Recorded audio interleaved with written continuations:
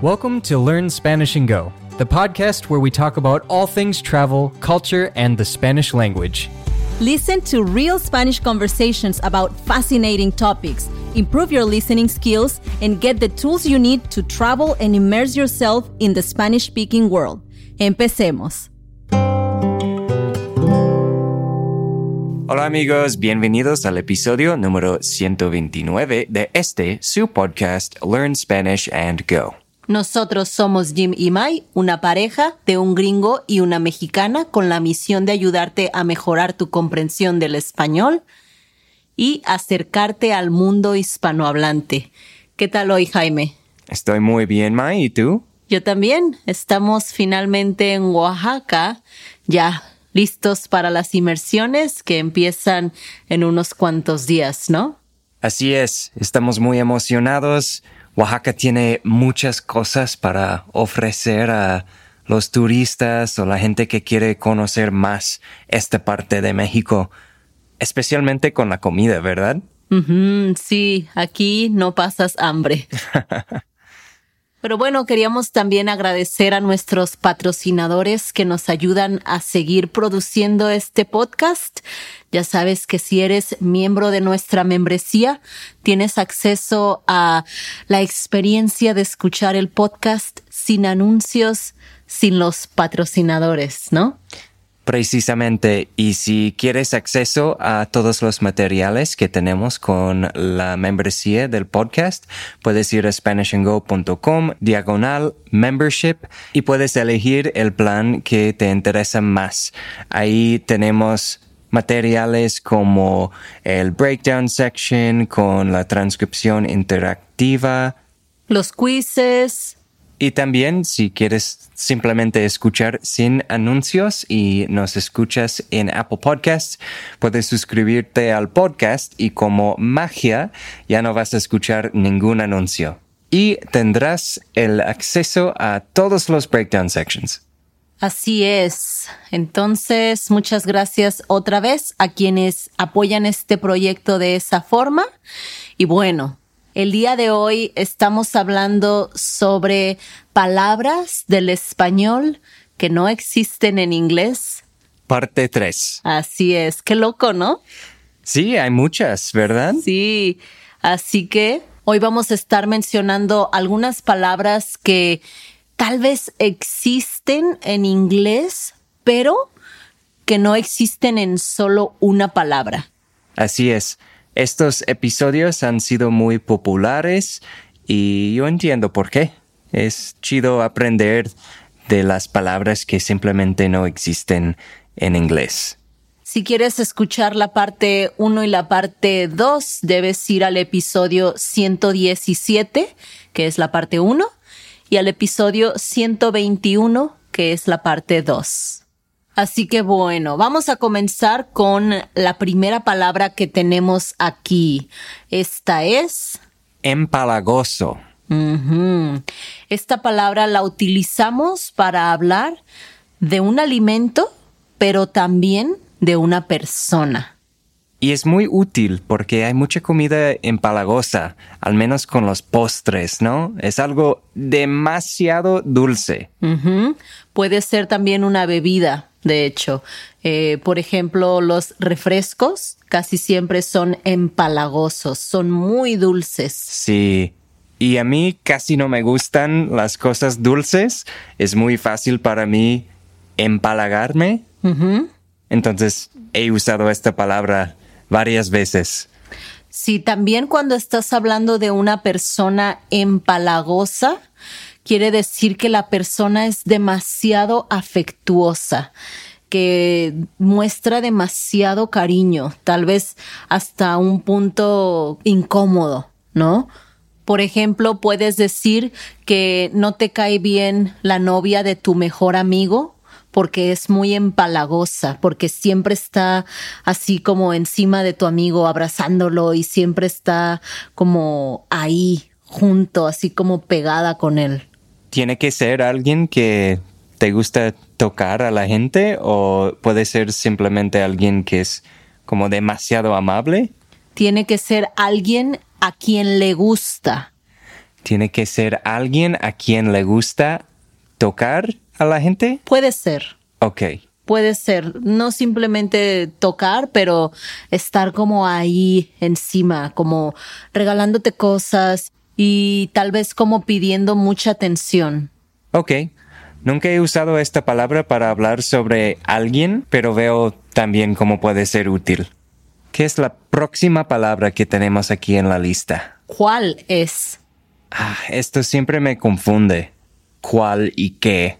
¿Cuál es la próxima palabra que tenemos aquí en la lista?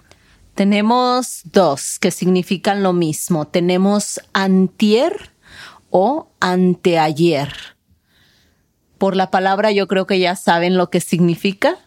Esta se usa para hablar del día antes de ayer. Sí, esto es muy útil también tener una palabra, una sola palabra que describe esto, ¿no? Uh-huh. El día antes de ayer. Sí, por ejemplo, yo puedo decir, te llamé antier, ¿en dónde estabas? Y es muy fácil en lugar de decir como the day before yesterday. Ajá. Una de las pocas situaciones en las que la traducción en inglés es mucho más larga que en español. Sí, eso es interesante, que el español normalmente toma más palabras para decir la misma cosa. Pero aquí tenemos una excepción, como dijo Mai. Bueno, esta es fácil. Yo creo que podemos ya ir a la próxima palabra, ¿verdad? Sí, la próxima es cojo o coja. ¿Qué es esta palabra? Esta aprendí de una película española. Ay, por el momento no recuerdo cómo se llamaba la película. Yo tampoco, pero tenía una niña que no podía caminar muy bien. Entonces, ¿ella era coja? Sí, ella se llamaba a sí misma también coja, ¿no? Entonces, coja o cojo es alguien que tiene problemas para mover una pierna o camina con dificultad. También puede ser simplemente alguien a quien le falta una pierna. Ah, interesante. Entonces, esta es cojo o coja. ¿Es despectivo usar esta palabra para hablar sobre alguien? Pues puede ser un poco delicado. Yo creo que depende de la persona. Por ejemplo, la niña en la película, como ya dije, se llamaba a sí misma coja. Pero dependiendo el tono como alguien te lo diga, me imagino que puede ser un poco hiriente. Pero yo creo que el uso de estas palabras es súper común en Latinoamérica, ¿no? Describimos mucho a las personas en base a su aspecto físico. Sí, es cierto. En México puedes llamarle a tu amigo gordito, por ejemplo. O simplemente gordo. ¿Sí? Vamos con el gordo. Hay unos tacos muy famosos en Colima creo, que se llaman así. ¿Tacos del gordo? Exacto. Wow. Bueno, entonces, cojo o coja puede ser como la palabra gringo, ¿no? Mucha gente nos pregunta, pero decir gringo es despectivo, ¿no? Pero normalmente no es así. Puede ser por el contexto. Vamos a dejar enlaces al episodio donde hablamos sobre la palabra gringo y sus orígenes, ¿no? Sí, me gusta este episodio porque cada vez que alguien nos pregunta sobre la palabra gringo, tenemos a dónde apuntarlos, ¿no? Ya, la investigación. Sí. Vamos a continuar con otras dos palabras que también se refieren a situaciones en las que a una persona le falta una parte del cuerpo. ¿Cuáles son las palabras? Una de ellas es manco o manca, que significa a alguien a quien le falta la mano o el brazo. Ah, ok. Entonces, cojo o coja se usa con las piernas, pero manco o manca es para alguien que le falta un brazo. O una mano, ¿no? Y la otra palabra así similar es tuerto o tuerta. ¿Para qué se utiliza esta? ¿Cuál parte del cuerpo? Alguien tuerto es alguien que le falta un ojo, ¿verdad? O que simplemente no puede ver por un ojo. Con un ojo. Con un ojo. Así es. Entonces, tuerto o tuerta, cuando te falta o no puedes usar un ojo. Y manco o manca, cuando te falta o no puedes usar una mano o el brazo. Ah, ok. Entonces, no soy tuerto, pero soy medio ciego. Es diferente. Ojalá que nunca sea tuerto. Debe ser difícil, ¿no? Sí. O manco o cojo. Pues sí, todas estas palabras, pero yo creo que lo más difícil sería no poder ver. Sí. Bueno, ¿cuál es la próxima palabra en la lista? La próxima también se refiere a una parte del cuerpo, pero es como llamamos al espacio entre las cejas. Esta palabra es entrecejo. Es muy descriptiva, ¿no? Es una de las palabras que puedes adivinar qué significa solo por verla. Uh-huh. Sí, es muy específica, ¿no? Entre las cejas, entrecejo. Y cuando estaba buscando sobre esta palabra, vi en inglés que lo traducían a veces como frown, pero frown es más bien como la acción de arrugar el entrecejo, ¿no? Sí, es el opuesto de sonreír. Ah, ok, sí. Entonces no es exactamente lo mismo, ¿no? Parece que no. La próxima palabra que tenemos aquí en la lista es una que había escuchado, pero no creo que se use en México tanto. Y es merienda. Uh-huh. Sí, esta es una palabra más española. Aquí no se utiliza tanto, pero merienda se refiere a como un pequeño alimento que comes entre el almuerzo o la comida y la cena. En México la gente diría botana, ¿no? Pues tal vez no exactamente botana, porque botana se me figura como lo que comes en una fiesta antes de la comida principal. Pero sí, no sé, es algo ligero que comes solo para aguantar a llegar a la cena. Tal vez en inglés podrías decir como un snack, pero con la diferencia de que merienda solamente se utiliza entre el almuerzo y la cena. Es muy específica. Uh-huh. Ok. Entonces, no sé, me imagino que una merienda puede ser algo así como un sándwich de crema de cacahuate y mermelada con leche o yogur con fruta. No sé, se me figura que es algo más sano, tal vez, que cualquier botana. Ok. Vamos a investigar más cuando estemos en España, ¿verdad? Así es. Bueno, el número 7 que tenemos aquí en la lista, ¿cuál es la palabra, May? Aquí tenemos puente, pero no el puente como el que usas para cruzar un río, ¿no? Es un tipo de puente diferente. Sí, me gusta esta palabra mucho porque es muy útil aquí en México y otros países latinoamericanos. Es cuando hay un día festivo, como el viernes o el lunes, o puede ser el martes, ¿no? Pero mueven el día festivo para estar el lunes y hacer un fin de semana muy largo, ¿no? O más largo.